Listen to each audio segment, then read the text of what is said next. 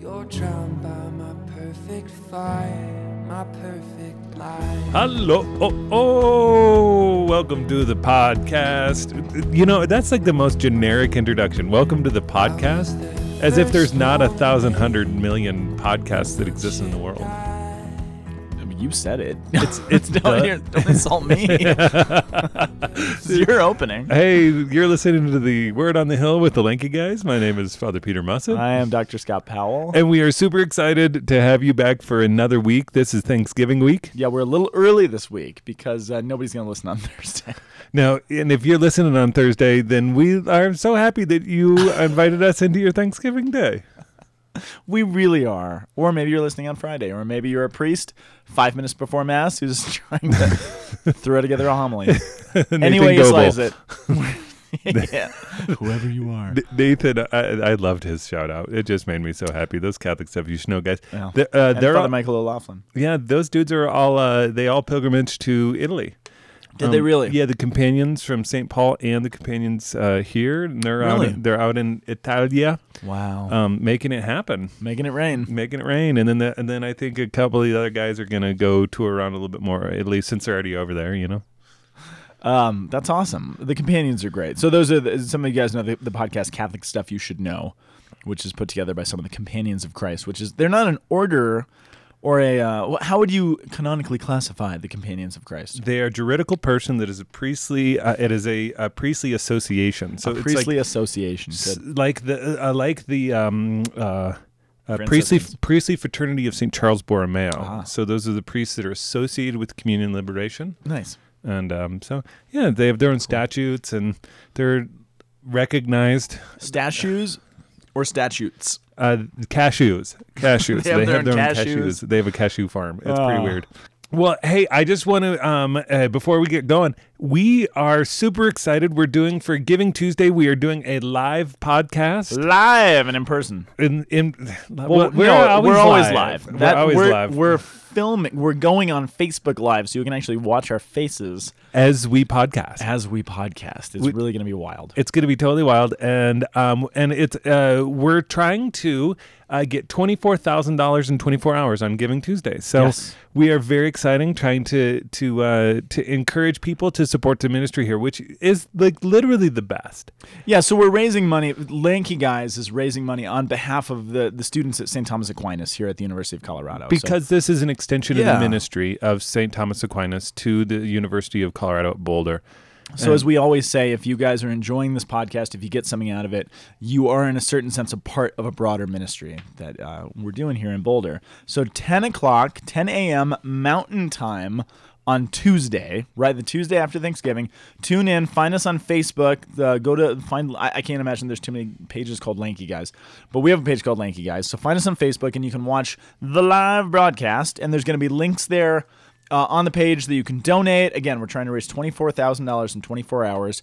You don't have to donate during the course of that, the show at 10 a.m., but within that 24 hours. And I think it'd be fun to see how many people we can get to actually contribute to the ministry during the podcast. Podcast. That's when we just take really long pauses, or we act like cats. Get it? Pause. We also, please. I'm pausing. I know. I'm just trying to move things. I'm just trying to move it along. And if you try to turn in at 10 a.m. Australian Eastern Standard Time, you're going to be at the wrong time. But it'll still be there because that's how Facebook works. Yeah. And please let us know. Send us a comment as you watch. We want to know where you guys are watching from or listening from.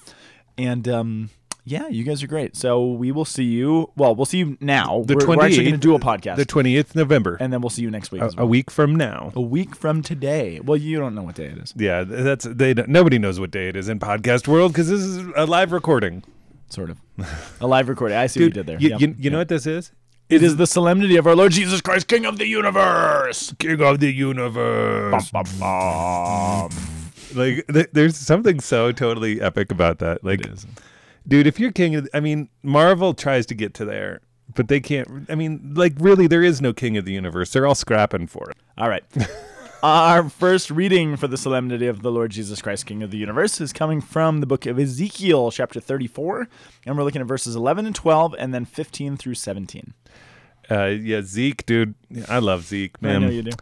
Psalm 23 is our responsorial psalm. That it is. And if you ask anybody, hey, what's your favorite psalm? This is the one. They know one of two psalms. They know Psalm What's 20. the other one? Psalm 51. What's that one?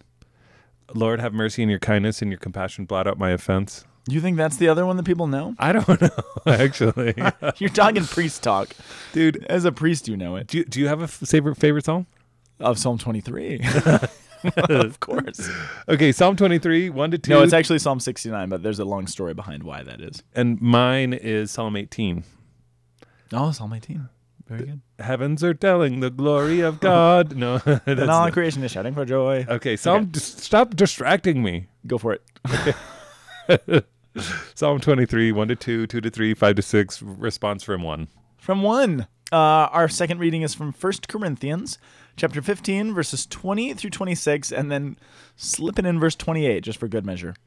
So that God may be all in all, yo. Okay, and then What translation is that? the island translation still is my very favorite. Yeah, that's Have you ever tried to? yes, you've showed me it. I've probably spoken to it on the podcast. I can't imagine that know. I haven't. Yeah, if you haven't, you should. Okay, so then our gospel is Matthew 25, 31 to 46. Matthew Sheep and the 25 goats, baby. Yep, Sorry, and you were about to repeat hungry and naked and tired. No, well, the sheep and the goats aren't. Yeah, they are. Other people are.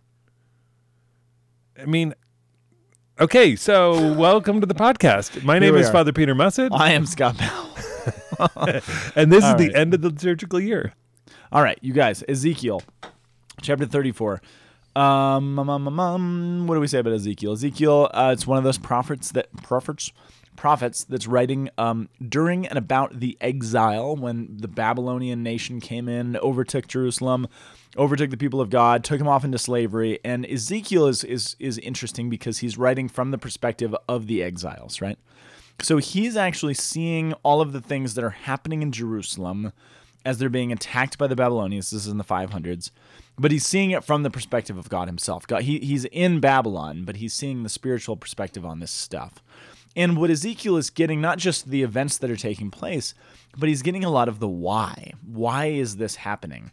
And the passage that we have is great, but if you'll indulge me, Father Peter, I want to read a little bit of the context. Okay, contextualize me up in here, dude. Because I think it's interesting. So chapter 34, the reading that we'll get at Mass is the Lord saying, I'm basically going to be the shepherd of my people. I will come and tend to my sheep as a shepherd tends his flock. So this is where, we get the image of God as shepherd. And of course, Jesus comes then in the gospel and declares himself the good shepherd. We get a lot of the imagery from here. But you got to go back and ask yourself the question, okay, why does God need to be shepherd? God is God, right? Why does he have to take on that other role? And it's because of what it says in the beginning of chapter 34. You ready for this? Ready. Okay, this is intense. You ready for this? You feeling, Dude, you feeling prepared? I've been in a yurt for a long time. I'm ready to go into a tent. Fair enough. All right, the word of the Lord came to me. Son of man, this is Ezekiel, prophesy against the shepherds of Israel. The prophets never have a pleasant job. So he's saying, hey, I want you to go prophesy. God is saying to Ezekiel, go and yell at the shepherds. Now, who are the shepherds of the people of Israel at this time? This is the question. I mean, maybe the... This is way prior to Jesus. This is it's easier than you're giving yourself credit for. Then I would say the high priesthood. Yeah, the priests. Yep. They're by and large... Well, actually, that's not entirely... Yeah, the priests for sure. Who else? So the priests were the spiritual leaders, but they also have the sort of secular leaders. So the kings, the priests, the power structure of Israel, right? The king was supposed to be a shepherd in a certain sense. Right. Remember, aside from just the priests, and this is the thing about Israel and sort of what got them into trouble, the king of Israel was not supposed to simply be a temporal leader. And I mean, this is a very modern idea. The whole concept of the separation of church and state is a modern concept. In the ancient world, you can't separate the spiritual life of a nation from their political life, right? Most kings were considered demigods, basically. I mean, Pharaoh was worshipped as a deity, so was Caesar. Now, what's different in Israel, they are not to worship the king, but the king is supposed to sort of be a representative of God. He's supposed to be a visible embodiment. sign, an embodiment on earth.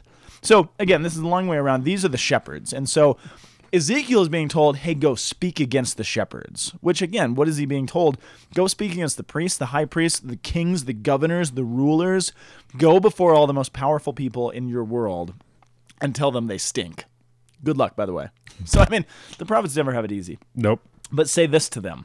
This is what the sovereign Lord says. Woe to the shepherds of Israel who only take care of themselves. This is where Israel went to her downfall, right? Should not the shepherds take care of their flock? You eat the curds, you clothe yourselves with the wool, you slaughter the choice animals, but you don't take care of the flock. So here you are, you're shepherding this flock. You have sheep. Imagine a shepherd that does nothing but just take the wool from the sheep, all the food that they provide, slaughter the ones that he feels are the nicest, and just lets the others wander off. It's not a very good shepherd, right? No. You have not strengthened the weak or healed the sick or bound up the injured. You have not brought back the strays or searched for the lost. Remember Jesus' parable in Luke 15, the parable of the lost sheep. This is very explicit. They have not done that. They haven't gone after the lost. You have ruled them harshly and brutally. And so, as a result, if you have a shepherd who stinks, what's the logical result?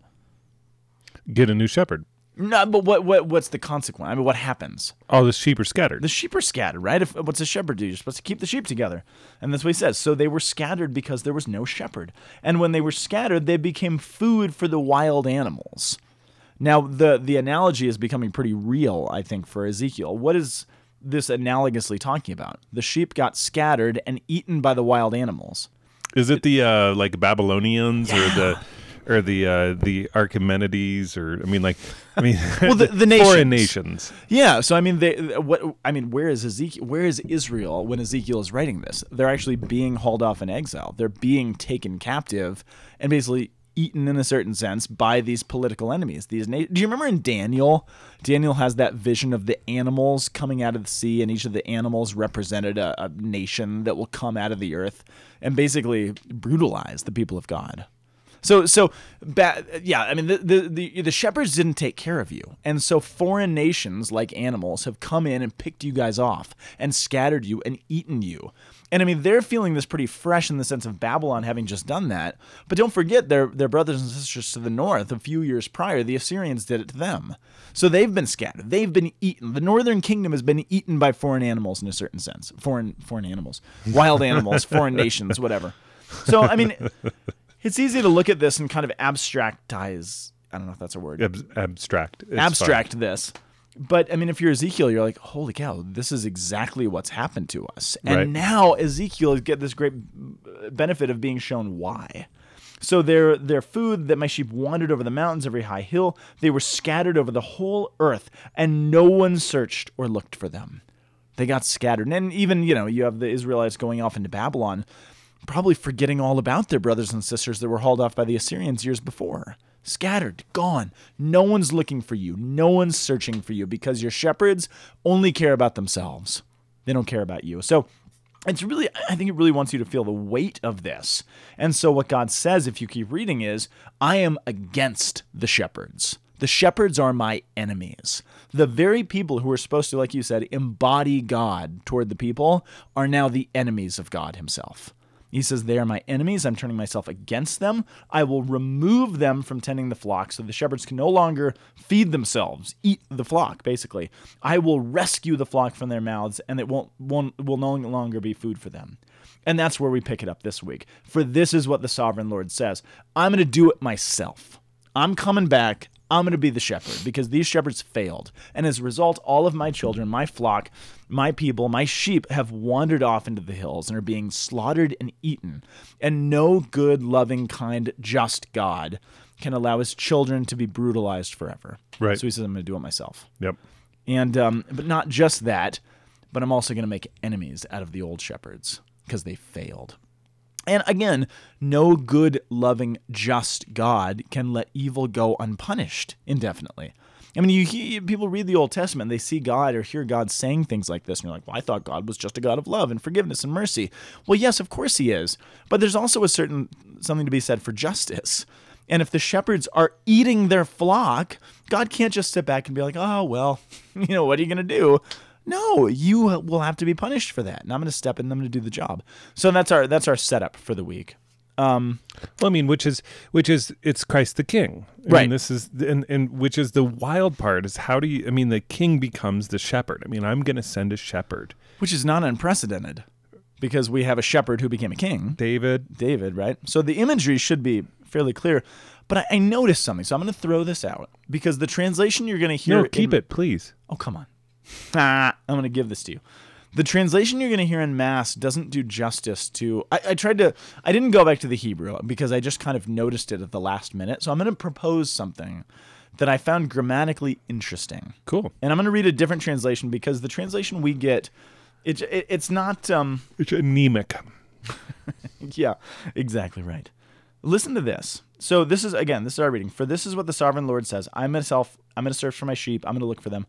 As a shepherd looks after a scattered flock, when he is with them, so I will look after my sheep. I will rescue them from all the places where they were scattered on a day of clouds and darkness. And I'm going to bring them out of the nations and gather them together. I will rescue them from the places where they were scattered on the day of clouds and darkness. Wow, this harkens us back to last week. How Or so? the week before, 2 weeks before. How so? We'll be caught up in the clouds. Yeah, that's one way to read it. But Overshadow you with the Holy Spirit? Well, grammatically, I think you can read that line. In English, you can grammatically read that line in two ways. I think what's meant, and I think the common translation or interpretation, I'm going to rescue them from the places where they were scattered on the day of clouds and darkness. When they were scattered, when they were overtaken by the nations, it was a day of clouds and darkness. Or you could grammatically twist that around and read it another way. I will rescue them from the places that they were scattered on a day of cloud and darkness. I'm going to rescue them on a day of cloud and darkness. Oh, the cross. When does God rescue his people? On the cross. And what happens when Jesus is crucified? The Clouds cover the land. There's an eclipse. There's darkness that covers the whole of the land. I don't know if I'm reading too much into this or not, but I was struck by the grammatical kind of ambiguity of that. Yeah, of course, when they were scattered, that was a dark day. But the day that they're going to be rescued, ironically enough, is going to be a dark day because the shepherd himself is going to suffer and die, and there will be great darkness. But that suffering and death is what's going to defeat the suffering and death of the rest of the world. Anyway, just take that for whatever you will. I was kind of struck by it. But again, reflecting on Jesus Christ, King of the universe, well, what's the moment that he really ascends his throne? Well, when he's lifted on the cross. In utter humility and seeming degradation and being torn down. That is his moment of glory because he's actually taking not just himself, but he's taking all of death to the cross. And he's making it, Paul says, I think it's in Galatians, he makes a parade out of death. He hangs it, yes, he's hanging on the cross, but he also hangs death itself on the cross as if to mock it and to say, yeah, look, it's got nothing. But it's a day of darkness that he's going to do that. Yes. Anyway, I was struck by that, so take it for what you will. Dude, well, that's where we go into the Psalm, which is the Lord is my shepherd. There's nothing I shall want. Like, when it comes down to it, if we're going to face off against anything, it's death. I mean, that is the primordial human question that we are all faced with, and not even taxes. You can evade taxes. I mean, if you really are serious about it, but nobody evades death. No. Everyone lives, but not everyone truly dies. Thank you, William Wallace. Oh, yeah, hold on. I think I messed that quote up. Wait, no, yeah, you did. You got me. Yeah, that's but that's the thing that's beautiful is that I think that there's a sense that Psalm 23. I mean, we always get this at funerals. We have this moment that the Lord is my shepherd. He is doing good things for me. I know that I'm going to be provided for. I know that I'm going to be sought out and that I'm going to be cared for and loved. And even though I walk through the dark valley, I fear no evil. We don't get that in this particular one. This one. So I have a little bit of a bone to pick with this psalm. Not with the psalm. With the understanding of the psalm? Not with I don't think anyone misunderstands it, but I know it's read at funerals all the time. And that's very beautiful, and it's very good, and I think there's something very good about that. The Lord is my shepherd, I shall not want. In verdant pastures he gives me repose. Beside restful waters he leads me. He refreshes my soul. I mean, I think part of the reason it's read at funerals is that this is a eschatological way of looking ahead toward the glory of heaven and the peacefulness when we will finally have rest. But I think that's to not do it its full justice. Yeah, that's a part of it. But if you read it in conjunction with the first reading, the Lord is coming to be our shepherd now. It's not a metaphor. He really did come. He took on flesh and blood. He became our high priest. He became our king. I mean, that's what the shepherds were, right? There were priests and kings, and there were people who went and cared for the people. He did that. The only reason you're a shepherd to St. Thomas Aquinas Parish is because Jesus is the true shepherd, and you are united to him. But all of that is to imply a very here and now reality. The Lord is my shepherd. There's nothing I shall want now. Right. Because now he's with me.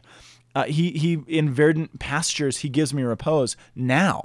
Even though there's chaos all around me, even though there's war and bloodshed and violence everywhere else, I'm actually following my shepherd through the dark valley, and I'm being protected from those things. Even though I will face them and experience these things from time to time, he's still going to guide me in right paths for his name's sake. But it's not just a psalm that's kind of high in the sky and maybe someday we'll have peace. Someday he'll guide us to restful places. No, he's actually wanting to do all of those things in the midst of the chaotic world. He is shepherd now. Does that make sense? Sometimes I think we want to overemphasize the after death part of this. Yeah, it doesn't really make sense. What I'm saying? Yeah. I'm just kidding. I'm just. I'm feeling a little wily. You are today. a little ornery. I'm ornery. So. Is it ornery or ornery? Henri. Ennui. Henri. That's a French guy. All right. 1 Corinthians. Speaking of dying.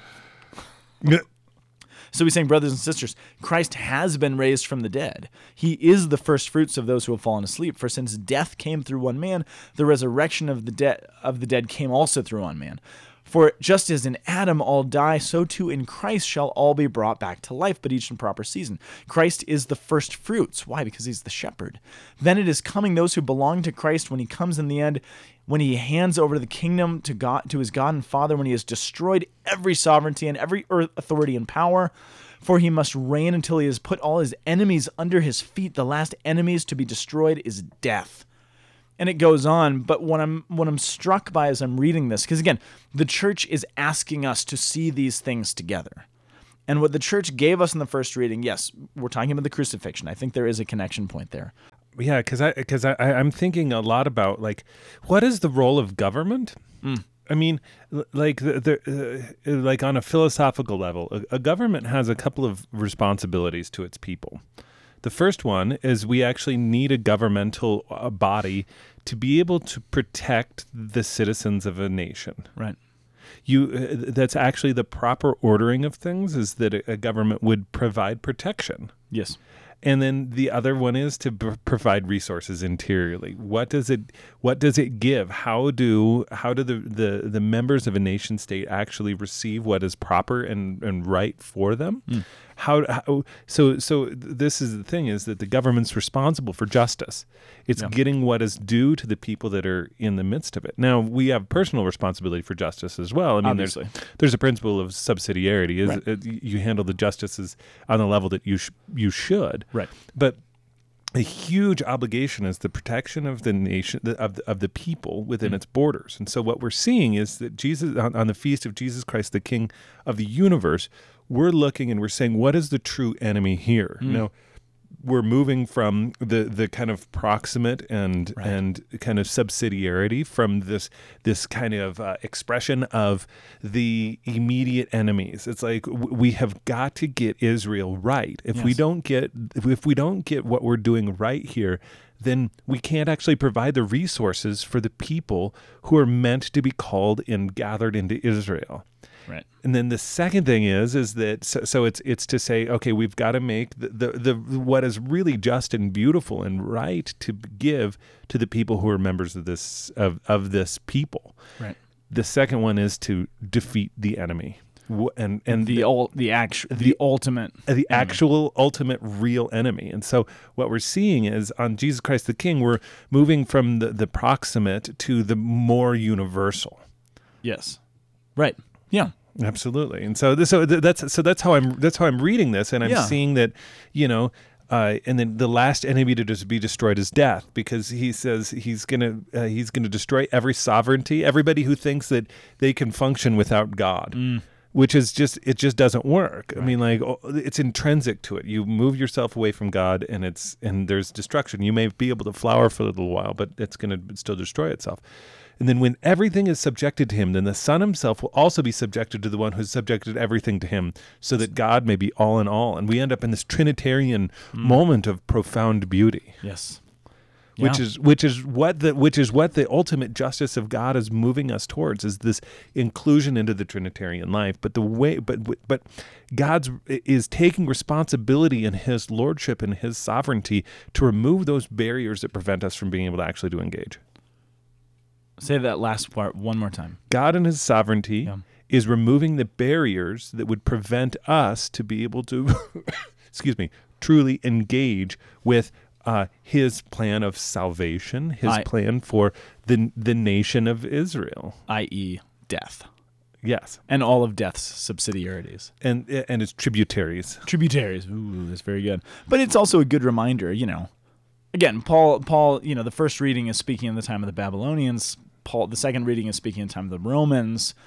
What it's ultimately saying is, you have some enemies that you're dealing with. There is Rome, there's Babylon, there's the high priests that have gone off the wagon. There's all these people, but ultimately, the enemy is death. It's the evil one himself who has actually become.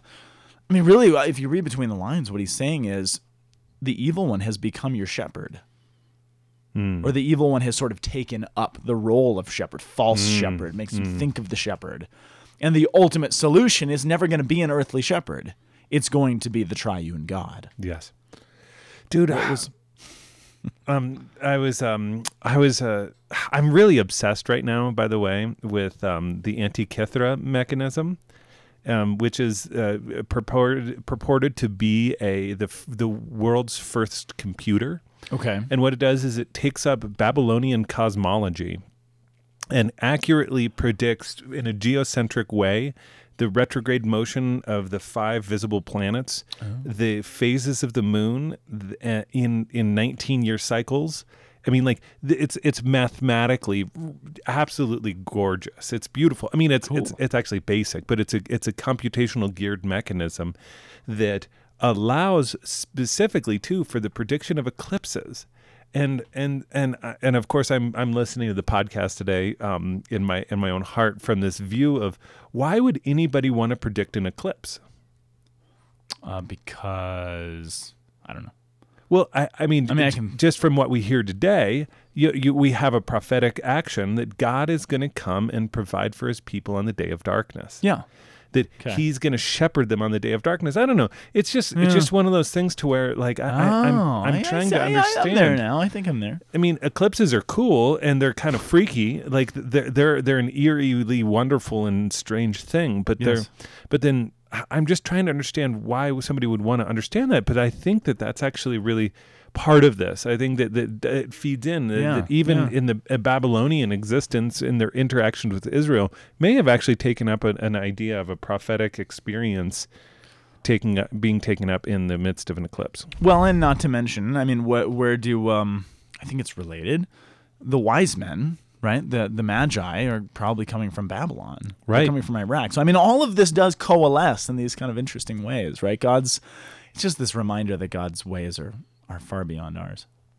Which leads us into Matthew 25, the sheep and the goats. The goats and the sheep. Dude, goat eyes still freak me out, dude. Goat eyes? Yeah. Do you come into contact with goat eyes a lot? Dude, I mean, when was the last time you saw a goat? I don't know. Dude, they have these weird, they don't have round retinas, they've got slit retinas. Really? Yeah, so that they look like evil. Okay. Pure unadulterated evil. Oh, okay. So you're getting mean with goats. Okay, I gotta say. And I hate manchego cheese. Is that from goats? Goat yes. cheese. I like goat cheese. Okay, here's the thing. All right, goats are creepy looking. I'll concede you that, right? You don't make that face. I'm conceding your point. Goats are creepy. Here's the thing, though. Yeah, no, I just showed me a close-up of a goat eye. That's horrible. Dude, I mean, okay. Look at that eye. Does that inspire, dude, love? You're oversimplifying this. This is a chicken or the egg thing. I think the reason that we think goats are creepy is partially because of the lore that is developed around this passage. He just looks just lost. He just looks like a lost soul. Come on, fainting You're ghosts. just finding the worst pictures of goats. Goats are okay. Those are creepy eyes. Come on, man. Dude, I mean, this is the power of the iPhone, ladies and gentlemen, right here. The iPhone. Get it? Because you're showing me pictures of eyes. Here's what I know. In the ancient world, sheep and goats, sheep is sheep plural as sheep? Sheep and goats were seen as economically pretty much equal. Okay. So there's not more value to it. It's not like a flock of sheep are way better or more valuable than a flock of goats. Stop showing me goat. They're equal. So okay, here's what I contend to you. Okay. You stop looking at pictures of goats. I contend that to an ancient listener, people are hearing about flocks and sheep and goats.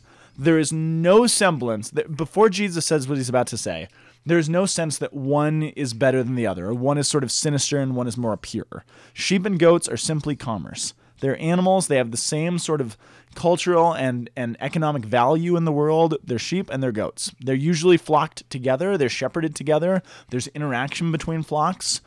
And it's not... Does that make sense?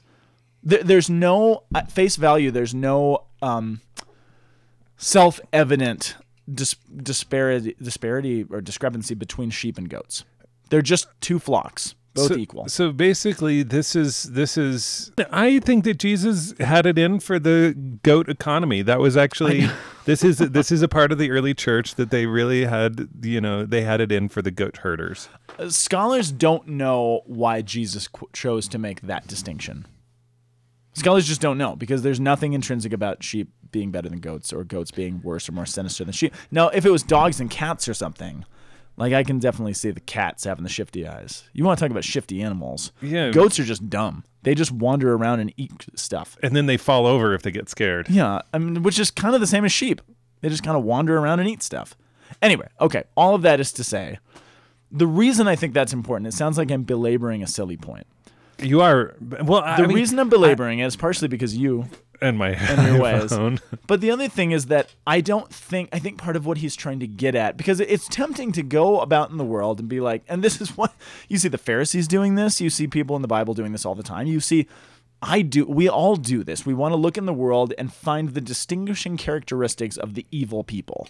Those people over there who are bad. Those people over there who deserve judgment. And I think part of the brilliance of this, I don't know if it's a parable exactly. I guess it is a parable. Is showing that you don't know where the evil and where the good are. Some people who look good actually have grave evil inside of them. And some people who look like the worst people in the world are some of the most profound saints. And that's, I think, there's built-in confusion here. Wait, they're just sheep and goats. Yeah, but they're mixed together. And it's the whole idea that good and evil is mixed together in all of us. And we have to choose. We have to use our will and the grace that's given us to choose between the two and to work through them. But there's nothing about, oh, your guys are obviously goats, therefore you're shifty-eyed and kind of bad. You know what I mean? Yeah. And even look at Jesus's group of disciples who are following him. We have tax collectors, we have Pharisees, we have former prostitutes, we have all the people that everybody wants to look at and be like, oh yeah, you guys are the goats. You guys are the ones who deserve judgment. And then you have the Pharisees, the religious leaders, the cream of the crop, who are actually the ones who oftentimes deserve judgment. So there's a built-in aspect to this parable where, yeah, it's not self-evident who the good ones and who the bad ones are. And so Jesus gives this parable. He's like, he's going to come, I'm going to come. And again, we're at the end of what's called the eschatological discourse. So Jesus is talking about essentially the end times, when I come. Partially about when he comes into his glory, which is when he's going to be taken up to his cross and enthroned, but also with connotations of when I come again. In the end, as ultimate shepherd that will be recognizable, and I'll separate, the sheep from the goats. But what he says is he goes to the sheep and he says, you guys, you're going to come and be blessed with my Father. Why? Because when you saw me naked, you clothed me. When you saw me hungry, you fed me. When you saw me, needing drink, you gave me to drink. And they're like, we didn't know we were doing any of that. And he's like, well, you did it. So well done. And then he says to the goats, quote unquote, the goats, you saw me naked and you didn't clothe me. You saw me hungry and you didn't feed me. You saw me, thirsty and you didn't give me to drink. And I think this is one of the most spiritually, an Orthodox priest pointed this out once. And I've always been so taken and struck by this. And they basically say, what? We had no idea. When did we see any of this? We didn't know that. And they're cast off into hell. And of course, one of the deductions you can make from that is if you don't take care of the poor, there's going to be pretty big time judgment. Because he's saying you didn't care for the poor. I am embodied in them. You didn't care for them. You didn't care for me. Therefore, you're going to receive eternal punishment. But there's another way to look at this as well. And what this Orthodox priest pointed out is, what if these goats on this day of judgment had said, we didn't realize, Jesus, we're sorry. Have mercy on us, O King of the universe. What do you think would have happened? I don't know. I don't know the end of that story. But rather than just being filled with pride and being like, how could we have known? Well, just like excuse. And who do they sound like? Because I hear a very specific echo of the Old Testament here. And to me, they sounded an awful lot like Adam and Eve. When they fell to sin, and God says, what have you done? You ate the fruit that I asked you not to eat. And Adam's like, well, she made me do it. Blame really, game. You gave me the woman, and she gave me the fruit.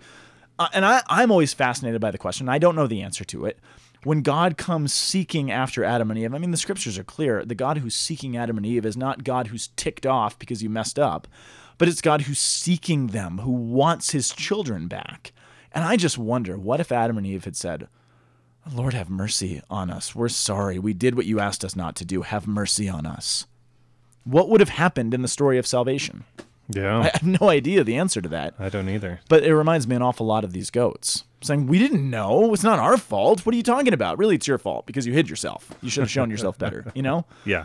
But it does raise this interesting spiritual question. When we're caught, and it had to do with this talk I was listening to about this, asking whether or not, it was this Orthodox priest asking this Catholic apologist who's well known, are you at this moment assured of your salvation? And the Catholic apologist said in this talk I was listening to, he said, well, I've been to confession recently. I'm not conscious of any serious sin. So, yeah, in that sense, you can't be sure of our salvation, but I've been to confession. I'm not conscious of serious sin. And then this person pointed out this passage. He's like, well, what about these guys? They didn't realize. They were in serious sin and seemingly don't realize that they are. What does that say about our own spiritual lives? What does it say about the fact that when Judgment Day comes, when the Lord approaches me, when the King of the universe, the Good Shepherd, comes face to face with me, how much am I going to be hung up on what I think I've done right? No, I did everything I was supposed to do. What happens when it's pointed out to me? Oh, you know what? You did this thing to that one person. You didn't even realize what you were doing. And look at the terrible effect it had on them. Or look at the way you treated that person. You didn't even realize you were doing it. But look at how you hurt those people or did that thing. Will my response be, it's not my fault. I didn't, this is what I want to do. I know myself well enough to know how defensive I get. Mm-hmm. Or will I have the docility to be like, oh, Lord, I'm sorry. Have mercy on me. Which is ultimately what the Lord, the King of the universe, is all about. Looking at his children who are broken, who are selfish, sheep who want to go their own way, and wanting to tenderly and gently pull them back together. But to be pulled back together, the sheep have to have a certain amount of humility of saying, I will let myself be guided because I don't know the right way. And I'm going to wander off into danger and get eaten by a wolf if I'm left to my own devices. So I'm going to say, I don't necessarily get it. I don't understand the way that I'm supposed to go. So Jesus, please guide me. That's, I think, what's at least for me, reading this in my own spiritual life, that's what I'm taking from this. Yeah. Yeah. I mean, I feel that's right. It's that the other part that's moving me is saying, I mean, it tags in. Am I participating in the mission of God, which is removing the boundaries to people who want to experience his love and his grace? Because like being naked and hungry and alone and tired and, when did we see you all of these things, Lord, is saying, like, it's an intrinsic turn to self.